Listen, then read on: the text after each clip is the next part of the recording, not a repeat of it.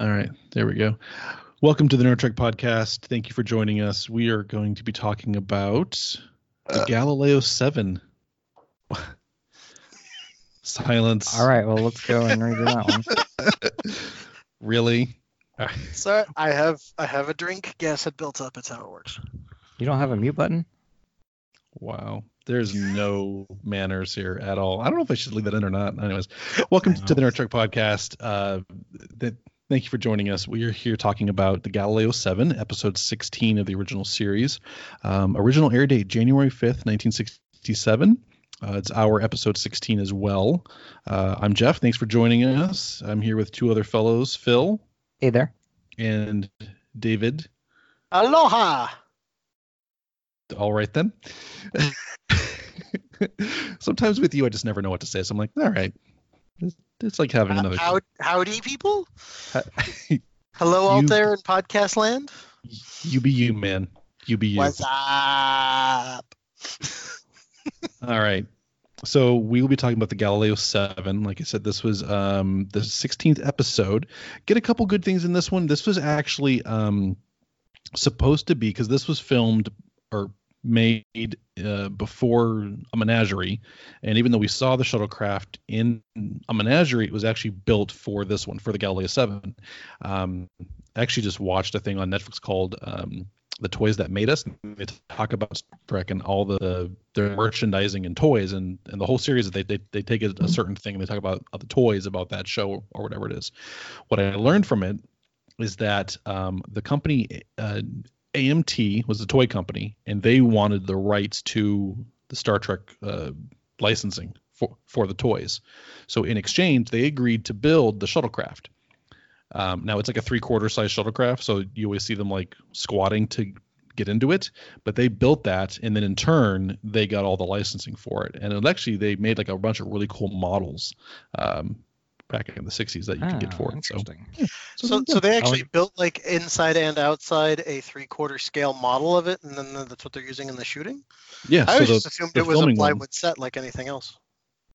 Well, it probably is made of plywood, but they actually they built and designed the shuttlecraft, and then in turn they got the license. So they did that for free, and then they got other licensing to make the toys. That's a decent trade. Okay. Yeah. I mean, dude, they still built like almost a full-size shuttlecraft. Well, that's what I just mean inside and outside. So like there are outside scenes where we see the shuttlecraft. Okay. That's all one thing. Those are probably different. Those are typically 1/64th models or 1/32nd models, depending on. Well, not the flying one. The actual prop one that they're going in and out of. That's what they built. The prop one for like space. That's probably that's like a miniature. Well, no, yeah. That's what I meant when it's landed and they're going in and out. Yeah, okay. Yeah, the actual stationary shuttle. So that's what I meant. Like they built the inside and the outside. A lot of the times they'll just show inside and then show outside and have two different things. I don't know if they built the inside, because the inside is definitely a set, because you don't ever see the camera go from like you see them exit and go into it, but you don't see like the way the detail. camera angles are. You don't. Yeah, exactly. That's what I was curious about. Oh god, they built the exterior shell of it. Are you happy now, David? Jeez. Only because you sound annoyed. All the time. Oh. If I'm talking to you, I probably sound annoyed. You're so good at that. Anyways. Ouch. All right. Quick, at the top of the thing, what do you guys think about this episode from the start, Phil? Yeah, definitely much better episode than what we've had recently. Yeah, it's funny to see all of them sitting in the shuttlecraft like straight in a line, like the 6 or 8 of them or whatever in the shuttlecraft. It's pretty funny. 7. That's the Galileo 7. Is it an odd number? Is it? How about that? Sorry. No, it's okay. I don't mind. Yeah, but the only thing that threw me at first, which made me immediately roll my eyes, was Galactic High Commissioner Ferris. I'm like, really? Immediately threw my head back. I think you could see the whites of my eyes only. My eyes are so far back in my head. So, other than that, than this Galactic High Commissioner breathing down Kirk's neck the whole time. It was a good episode. It was very Spock focused, which I think kind of reflected his Spock's character popularity, right, and having a more Spock-centric episode, if that's a thing. No, yeah, which no, I enjoy. You're absolutely right. I enjoy the Spock character, so no problem with me. Yeah, you're absolutely right. He was growing in popularity, and they're like, let's do a Spock-centric one, and so that's why they did it. Yeah. So yeah, it definitely good episode for me. So cool, Dave. I thought it was okay, kind of middle of the road. It's not the best one that I've most enjoyed. Probably 5 or 6 on the Devo meter.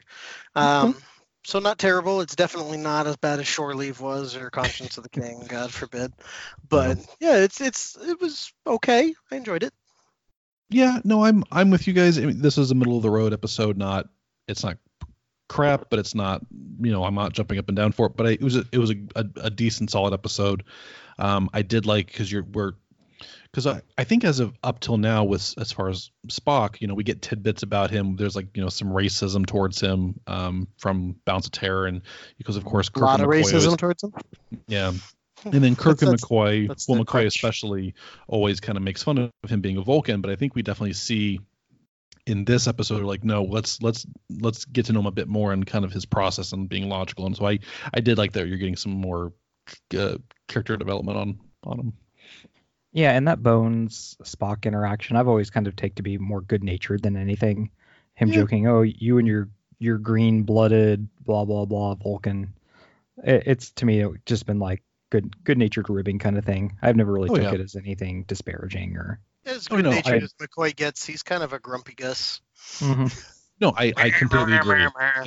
It's like David trying to get underneath my skin. He's just trying to egg him on. So no, I completely agree. It's just him kind of teasing him. Saying I am the McCoy to your Spock, or to your. But I like McCoy. Solid burn.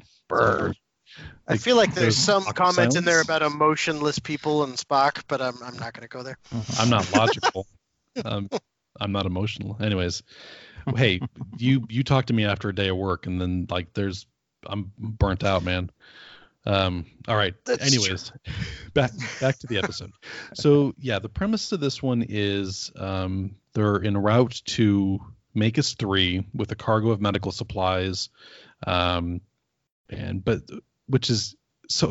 they're trying to deliver these much needed medical supplies, but then they go, oh, we found a quasar, and Kirk says, well, I have a standing order to always go investigate quasars. I'm like, dude, if you're trying to develop medical supplies, I think you can detour, drop those off, and come back and see the quasar. Yeah. He says that they're meeting a rendezvous and they're going to be there in 3 days, and the other people that are meeting them aren't going to be there for 6. So he has a 3-day gap to get there. But that's still, why but that's why he can't just go drop them off and come back, because he's meeting a ship. He can't just drop them in space and then come back and hope that they're floating there. No, go to the planet, drop them off where they're supposed to go, and then come back. Not just dump them in space. Yeah, that quasar's not going anywhere. We're talking about a fairly military-esque vehicle. They run on a schedule. You don't change plans like that all of a sudden. So it was meeting a ship that it was going to hand them off to that was taking it the rest of the way. All right. I'm just saying it's more important, I would think, to do the medical supplies than to go look at a star or a quasar. I don't even know what a quasar is. I have no idea. We need a scientist on here because I don't know what a quasar is. So that's and there is the Galactic High Commissioner Ferris. So he's the one in charge of this, and he's the one he's kind of the antagonist throughout the episode, constantly reminding us and Kirk that, oh, you have a timeline. Nudge, nudge, wink, wink. You have a timeline. So the only thing I could think why you'd want to check out a quasar is because they usually have black holes in them. Oh, so let's send people into it. Yeah. So a quasar is a massive and extremely remote celestial object emitting exceptionally large amounts of energy, typically having a star-like image in scope. It's been suggested that they often contain massive black holes and may represent a stage in the evolution of some galaxies. Okay, so it's a sciencey thing. So basically, it's a black hole with masses ranging to millions to billions of times the mass of the sun, surrounded by a gaseous accretion disk. So it's an explosion with gas around it. So it's like when I fart. It go boom. On the inside. Yeah. It go boom. Okay. All right. So that's what they're going to do. So they're diverting to go do that. Okay. So this is where we get the Galileo 7 in, is that they're going to send out a crew to go look at this, and there are 7 of them, which is okay. So later on in the episode, we see that the Enterprise goes into the quasar itself. So I'm like, well, if the whole ship can go in, why are you just sending a shuttlecraft? So they send the Galileo shuttlecraft in, and there's 7 crew. You've got Spock, McCoy, Scotty, and then some other crewmen, Latimer, Galano, and Boma, and then a yeoman. And So oh, sorry. Well, no, and then I was thinking my next thought is like, okay, if this is a very scientific study, why are you sending Dr. McCoy? He's not a scientist, he's a doctor. Why are you sending a yeoman? She's not doing like any kind of research. And then you send Scotty because he's an engineer. He's not doing any scientific studies. So I'm like, are they useful for this? Well, not even that. So McCoy, I get doctor on the mission in case somebody gets hurt. He's there. It's kind of like a field medic. I get that one. You're right. The yeoman makes very little sense, but Scotty is their not only just an engineer, he's their chief engineering officer. He's their head engineer. Why do they keep sending their chief engineer out on all this stuff? He's got to have an apprentice, somebody you can send along who's might be capable. Same thing for McCoy. Send a nurse.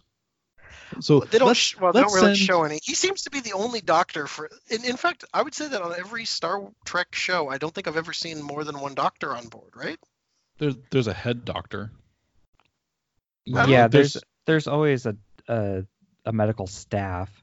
So like on Next Generation, Dr. Crusher is the chief medical officer, so we see her the most. But there's also Dr. Solar, who's a Vulcan doctor, and a couple of others that are part of the staff. We just may not see them all the time. And then there's all the nurses and stuff. Right, like Keiko. Gawa, Nurse Gawa. All that stuff. So. I'm sorry, Keiko was not a nurse. I apologize. Was a botanist. Yeah. She was a botanist. But no, you're exactly right, because I work in the medical field, so it's like you have multiple doctors or nurses, but you typically have like a head of the department. Like a department head. Yeah, exactly. Yeah, so that's a McCoy or Crusher or a Bashir. So they're the head, and obviously you have to have multiple people on staff for different shifts, or like what if Dr. Crusher gets killed, then you have the backup doctors. All right, so they're the ones that are on this. So they're in the shuttlecraft Galileo. They're going into the quasar to go investigate it. Shit goes south. There's an electromagnetic phenomenon that messes with it. Because it's Star Trek?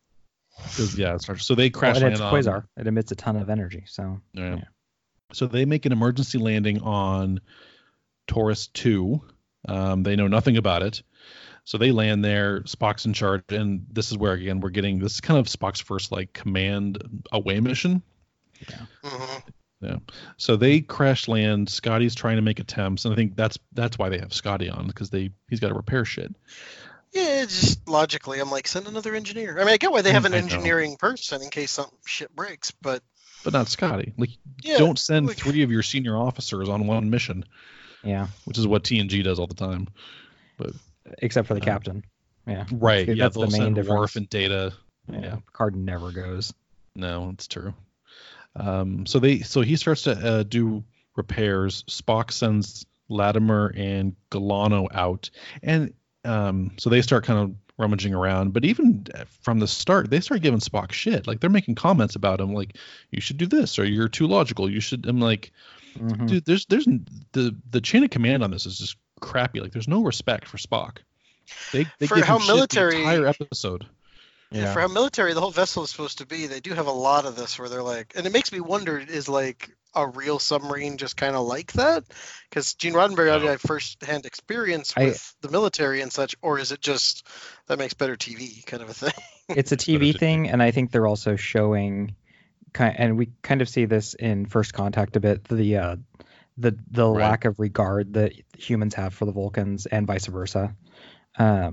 There's definitely some racism stuff going on there. Yeah. No, you're absolutely right.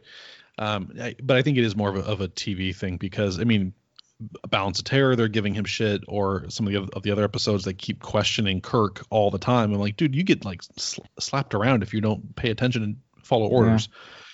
Everybody's always like, oh, I can't believe you trust this Vulcan. I don't know. Yeah. Okay, so they're out kind of scouting around. Kirk sends another shuttlecraft out, the Columbus, to go help search this planet, because they can't. Their sensors are crap. So Ferris, Galactic High Command Ferris keeps nudging Kirk. He's like, "Oh, you have to go." He keeps counting down at him. Yeah, so that's. He's the wife at the door tapping her watch. We gotta go. It's time to go. Come on, on, time to go. Not ready. Wrap it up. Yeah. So this is when we start to see Spock is with his logic. He's starting to think, well, this is what we should do. And Boma is kind of the main and antagonist of it. He's the one who just like gives him shit most of the episode. Yeah. They start to do some repairs. Scotty says like, oh, we can fix it, but we may not take off and we may have to leave, or we will have to like drop 300 pounds out of the ship. And so Boma's like, well, what? I think it was 500 because it was supposed to equal about 3 men's worth. At about 150 to 175 pounds apiece, that'd be about 500. Yeah. But so they're going to have to leave someone behind. They're saying, we're going to have to leave at least a couple of people behind unless we can dump something. Right. But later they come back and they find some stuff to toss, and then they're down to like one person. And he's like, all right, we'll leave somebody behind. Yeah. So Boma's like, oh, we should draw straws. And like Spock's like, no, we're going to make a logical decision on this. But so the other 2 crew go out scouting. They hear some strange noises, which is they run back and then a freaking giant spear gets like launched at them by this like 9-foot tall creature. It attacks 2 of them, and then Latimer gets hit by it and he dies. And then so this is a death, but I think if I'm correct, he is a gold shirt. That's right. Yeah. He's not a red shirt. Yeah, he's a gold shirt. Yeah, there's no red shirt deaths. So he dies, and then the other guy, Galano, runs back and like reports it. I do have to ask, though, when he said we have to leave somebody behind, or they hinted at that, was I the only one who was like the yeoman? Like, if you're going to make a logical decision, obviously that's kind of the whole part of the episode, the heartlessness of it. But I'm like, of all the people that are on there, she's the least important, I would think. Well, but the thing is too. Okay, so obviously, so before them being attacked, they don't know if there's any creatures on this planet. So to me, it would be like, oh, we're going to leave you behind, go get help, and come back and get you. Like, it's not a death sentence yet. We don't know that. Yeah. Right. So that was kind of my vibe. I mean, but then obviously now that there's these... the logic before they meet those people would be who could survive their best until we come back, who has the best chance of survival. Yeah, that's true. But now it's like, oh, there are these other creatures. Oh no, she would be freaking eaten or something in like a minute. Big monkey men. Yeah, and we never see their faces. They're like 9 feet tall. We just like see their backs. So he drives the aliens away. Goes back and finds Spock and Boma. Then this is where we kind of get him some crap about like, oh, we have to do a burial, and it's all this. Spock's like, well, that's not very efficient. We're not going to do this. And they keep like nudging him, but I kind of side with Spock on this. Like, if you're in an emergency situation, you're trying to save everyone. You're like, no. We're going to skip the funeral. Yeah, you're under attack by a random force, and you want to do a funeral and everything and bury the guy, and like, come on, give me a break. Yeah, say a few words like, no, that's not how this works. And then what he says with McCoy, or he tries to delegate it to McCoy. He's like, no, you should do it because you're the commanding officer. And he's like, no, I don't have time for this shit. I have to save everyone. Yeah. So I totally side with Spock on that. Yeah, which is how it should be. Right. Yeah, I'd say I line up in there too, because funerals are important, but you have a service for them later on the ship or something. Once you're away, you don't necessarily have to have the body to have a service for them. The funerals are never for the person who died. Yeah, it's always for the survivors. Well, and in this case, the needs of the many outweigh the needs of the few, or the one in this case. I like that. Uh-huh. Yeah. So I totally get Spock on that one. So the Enterprise is still they don't have sensors, no transporters, they can't do anything, and Kirk's brought the Enterprise to the planet, which again, I'm like, if you're studying a quasar and the ship could have done this, why are you sending a small shuttlecraft? Just bring the ship in.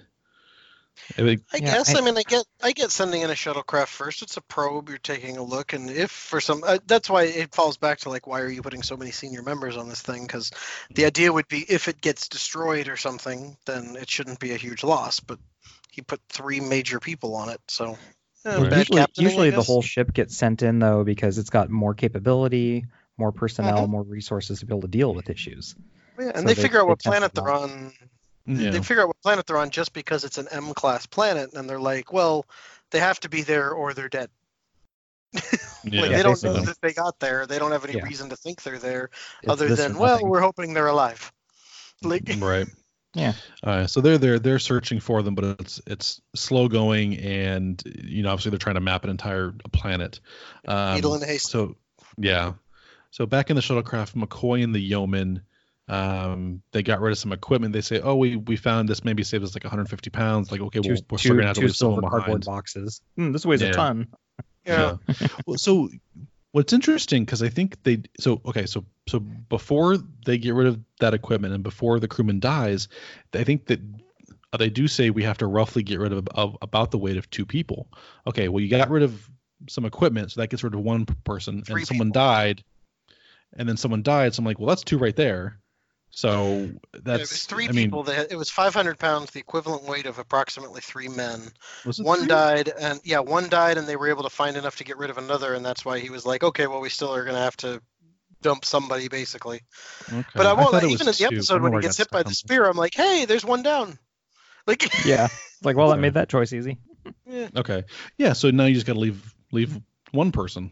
Okay, well, that's easier. I think he even said that. He's like, that helps with the decision. Like, he makes some kind of comment like that. Yeah, Spock made that backhanded thing. I was like, whoa. It makes this easier. Right. I'm like, okay, maybe not helping with the whole morale problem there. Oh, well. Yeah. But he's being logical about it. He's like, no, this saves us on weight. Someone died. Because they want to try and bring the bodies back. He's like, nope, that's not happening. Yeah. Yeah. And I get that's why then they're like, oh, let's make a funeral. But I, like you said, I'm right with Spock. I'd be like, we'll have a funeral for him back on the ship. But he didn't even say that. He's like, nope, funeral, nope, peace. Yeah. Yeah. So then I think at this point too, this is when they're all out of fuel. But then Scotty said, something breaks and the fuel leaks. He figures out a way to rig the phasers though. Right. And plug them in transfer to the power. Yeah, he's going to transfer the energy out of the phasers into. So basically, they have to give up their defenses against these creatures to help power the shuttle. I don't know if you noticed, but quote unquote transferring it was pulling the trigger and firing the phasers into whatever it is that's collecting the energy. Hey, whatever works to discharge the energy. Yeah, he just takes it. He's like, it's science, David. It's science. Science. All right, so they give up some of theirs, like McCoy and the yeoman give up theirs because obviously they're not using it. They're both useless. None of them wanted to, though. They were all like, "Oh, it's the only way out of here," but I don't give up my gun. Yeah, I know, but the yeoman and McCoy aren't doing anything. Oh, I agree with you, but they were hesitant to do it. Like, right. All right, fine. Yeah. All right. So then Spock, so they can't fight him. He says, "Well, let's just go kind of scare them a bit," and then. Logically, if we scare them, they won't come near us again, which I guess logically makes sense. It appears to work, but then he returns with Bowman back to the shuttlecraft, leaving Gaetano to kind of stand guard, keep an eye on them. Where we go. And then, so this is when, so back up to the Enterprise, they finally figure out how to do transport down, so they start sending down landing parties. But then it cuts back to the planet. This is when Gaetano just gets back because like a freaking rock is just chucked at him, which is like this giant. They never figure out how to transport that. Oh, I'm sorry, you're right. No, they do. Yeah, they do some testing. I thought you were talking about down to where they were. I'm like, they would have just beamed them out if they were able to do that. But you're right. No, they can transport, but they don't have sensor capability, so they don't know where the shuttle's at. Just shot in the dark. Yeah, they're literally rendering or putting people down in search parties, like search and rescue, to try and find them. Yeah. Yeah, and then those search parties are saying, "Hey, by the way, we're discovering these giant creatures, so be safe, everyone." So then crewman Gaetano gets attacked by a giant rock. He tries to climb up the cliff, but then he's killed. So we have 2 deaths, both gold shirts. So no red shirts, because the only red shirt here I think is Scotty and the yeoman. Scotty and the yeoman, yeah. And they're not going to kill Scotty. All right, so they go back out. They find his body. They bring him back. They want to say a thing again, and Spock's like, no, we're not doing that. And then this is when, so he's, and I think this is where Spock is kind of like, well, logically, it should have worked. Like, we should have scared them off. Logically, they should go away. And we're seeing that his logic doesn't always work against illogical creatures. Because logic works against logic, but if you're working against emotions, that doesn't always work. Not so much. Yeah, that's not going to happen. All right. Well, he's starting. So I think Spock's starting to see he's not quite all he thought he was going to be. So he's kind of got some cracks in there, which I think is good for him a little bit. It's he's not all powerful. He's not all as perfect as he thinks. Yeah, he just thinks logic is going to solve everything, and he's like, oh, I guess it does. Maybe not. Oh, okay. Yeah.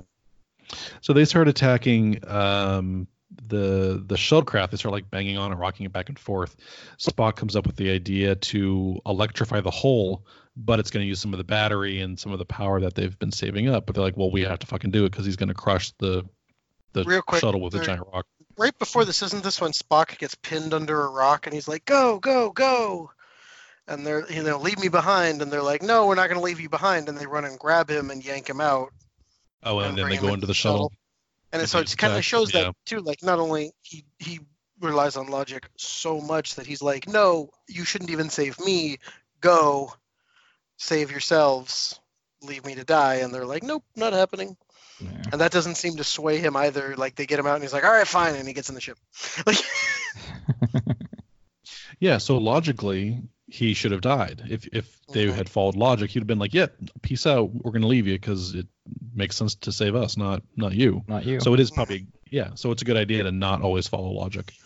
But yeah, so they electrify the hull and he's like, okay, well now we'll be able to achieve orbit, but we're not going to be able to hold it really at all. They're just going to like go up and come down. Right. And he's like, all right, well, if we don't take off at all, we're screwed. So yeah, they electrify the hull. It's going to be like a SpaceX flight. They're going to go up, do a burn, go out, and come back down. Okay, good to go. Yeah. So then I think at this point on the Enterprise, Commissioner Ferris is like, nope, time's up. Let's peace out. I've given you enough time. Let's go.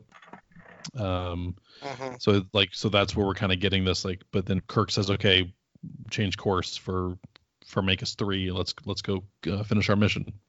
But they point all the sensors backwards to see if they can see anything. Right. Well, so he's trying to buy time. So he's like, okay, well, I have to collect my other shuttles and my crew. So he has to wait for the Columbus shuttlecraft to come back. And Uhura says, it'll take, you've got 20 more minutes. So he's like, okay, well, we've got 20 more minutes to try and find them. So then that's what we get. Yeah. Then they're trying to leave, and he's like, well, let's put all our sensors aft and pick up anything if you see anything. And we'll go space normal speed.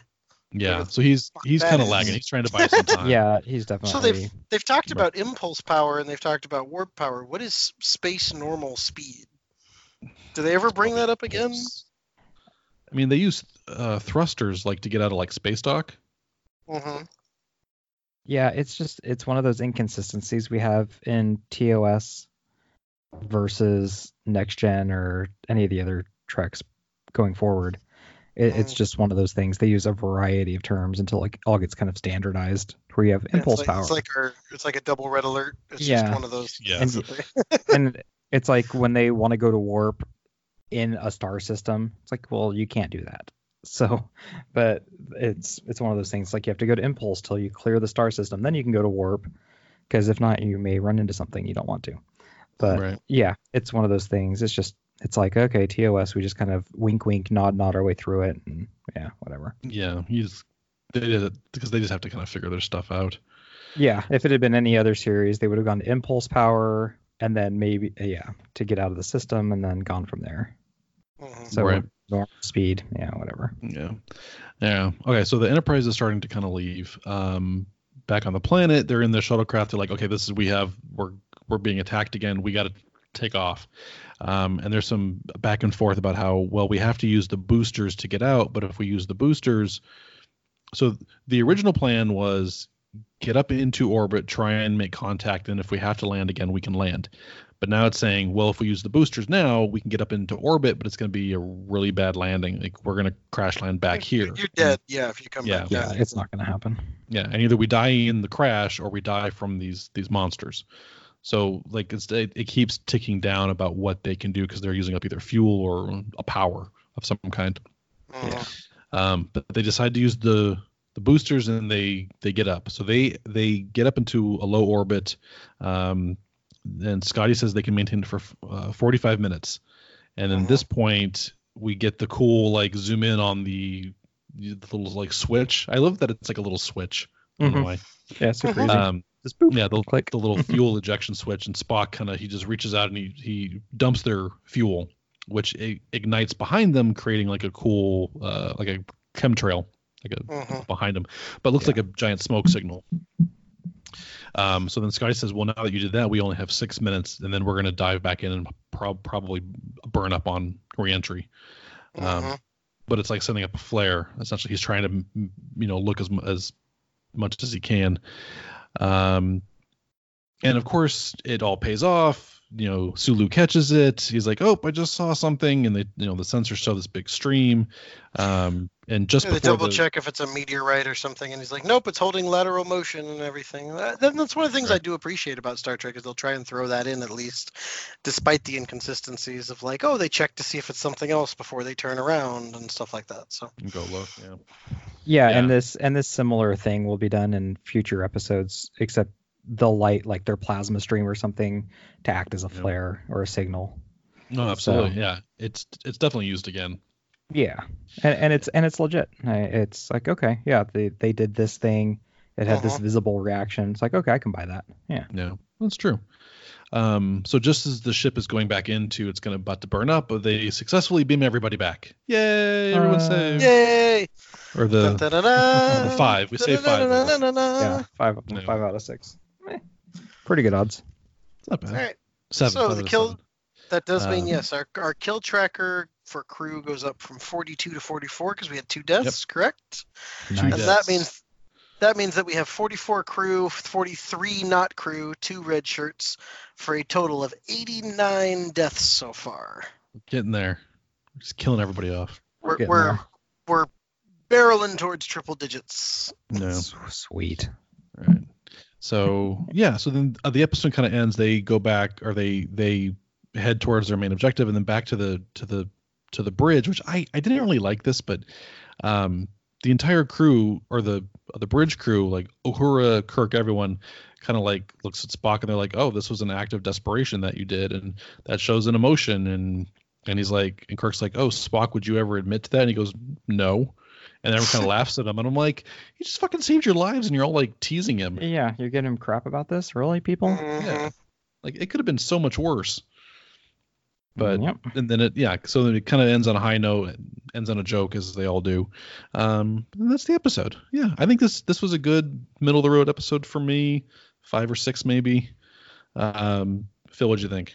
Yeah, I'm about the same. It was definitely on the better side. Compared to some of the other stuff we've seen so far and we'll see in the future. But yeah, and I'm a Spock fan especially, so I don't mind seeing that kind of episode. Anything typically where Vulcans get to explore or some little part of their humanity seeps out if they're mixed or whatever, that little emotional side. Episodes like that typically are favorites of mine. I like seeing that different side of a character or a species that's so absent and void of emotion or anything other than logic. So you see a different aspect of it. I get that. Not always like, oh yeah, see, like, not as repressed as you thought. Yeah, and it shows like some growth because you don't want them just to be one way the entire time. It shows some growth, absolutely. And that's part of being a Starfleet officer too. It's that thinking outside the box, being able to look at other options and pick from the best one. Yeah, good. So even though it may not have been logical, he was okay going with it. So yeah, well, I get you. And Dave, what'd you think about this? I too enjoyed the episode "Everyone Hates Spock." It was good, which is my alternate title for this episode. Poor Spock. I know. But yeah, middle of the road episode, 5 to 6 on the Devo meter. I'm not gonna pick a specific one in there because it did have its better moments. I liked that it kind of addressed that larger issue of like, is logic always the best way to go? And a lot of things have covered that. iRobot coming to mind too, with robots making decisions based on logical programming and stuff like that. Not to mention too the maneuver that you were talking about, like lighting it behind him, reminds me too of the J.J. Abrams Star Trek movie where he drops the warp core and like blasts it to get him out of there. So it seems like that's always kind of one of their go-to moves is like eject it and light it on fire. And and it'll get them out of whatever they're in. It seems to work a lot more than it blows them up. But I definitely did. I enjoyed the episode despite its logical fallacies regarding who they send on the cruise and stuff. But yeah, I definitely enjoyed it. It was good. Good. All right. Well, that's a fair episode. So this is actually supposed to be the premiere or the first episode which you see the shuttlecraft that was made. But obviously we see it a bit earlier because it's shown in the menagerie when Kirk is chasing the Enterprise. So it's seen then, even though the Galileo 7 was filmed first. So a bit out of order. One last thing I'd like to point out when he's talking about, I don't remember, because Spock is on the planet and he's dealing with logic, and like two of the people have passed away, or not passed away, but been murdered. And he's like, I've followed every logical step and 2 men have died, and he doesn't seem to understand it. And I was like, well, yeah, but if you really believed in logic, you'd be like, well, those deaths were unpreventable. If I hadn't followed logic, more people could be dead. And he doesn't seem to like latch onto that. He thinks like, if you follow logic, everything will be okay. And it's like, no. What about a no-win scenario? You'd think like logically there would be no-win scenarios. That's kind of the whole point of like, hey, we need to leave somebody behind, is we don't have an alternative. Yeah. So an interesting thought that came to mind while I was watching. I think it's with Spock and Scotty in the episode. They do say, "Oh, there's always alternatives." Yeah, like there's always something you can do, which is kind of what Kirk dealing with the Kobayashi Maru and the no-win scenario. There's always a way to win. There's no such thing as a no-win. Like maybe you half lose, but you can like there's always or you reprogram the simulation. Yeah. Isn't that what he throws back at Spock right before he decides to dump the fuel and light it? He's like, there's always alternatives, and then he like thinks it over and he's like, and does it. Yeah. So there is. It was a very interesting dichotomy, a very nice. Unlike the last episode, Shore Leave, this did have that overarching argument of kind of like logic versus emotion, and when do you use what? So what's superior? Yeah, the only other show note I have for this is Leonard Nimoy in an interview was talking about this episode, and he said he had a really hard time with it as he had to be the main character and kind of the plot driver, and he said just personally he had a hard time filming this episode and getting through it because he hadn't really needed that position before, and without William Shatner there, he had a really hard time with that absence. Yeah, that voyage. Which is interesting because that parallels like Spock's first time as command and him being kind of uncomfortable with it. So yeah, seems like that kind of ties in. Yeah, I thought that was pretty interesting. Interesting, cool. So, I appreciate that's all that. I got. Yeah. All right, cool. Well, I think that's it for the Galileo 7 middle of the road episode. I think we all kind of agree on that. Cool. That's all I got to say about it. Why don't you toss up our socials? That sounded. I was trying to be hip for some reason. I don't know why I said like that. The only other show note I have here that I think is kind of interesting is that apparently while the Galileo is completely destroyed in this episode because they get beamed off of it and it just gets blown up, it shows up in 2 episodes later on also. Looks like Metamorphosis on the way to Eden.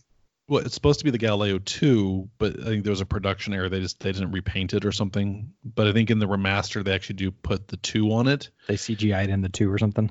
Yeah, but it was just they just repainted it to be used later, even though it does get destroyed. Yeah. Gotcha. Gotta cool. save the budget. Right. Hey. Yeah, well, you have to.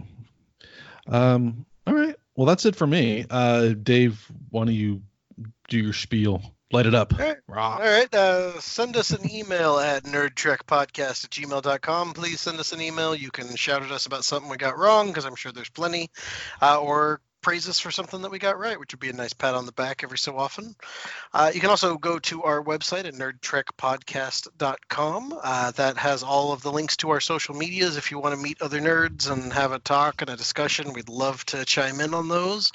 It also has all the places that you can hear our podcast. We're on Apple, we're on Stitcher, we host out of Podomatic. We do have a Ko-fi. If you want to give us money, please give us money. Give us money. Subtle. Which would go towards, I promise, no coffee.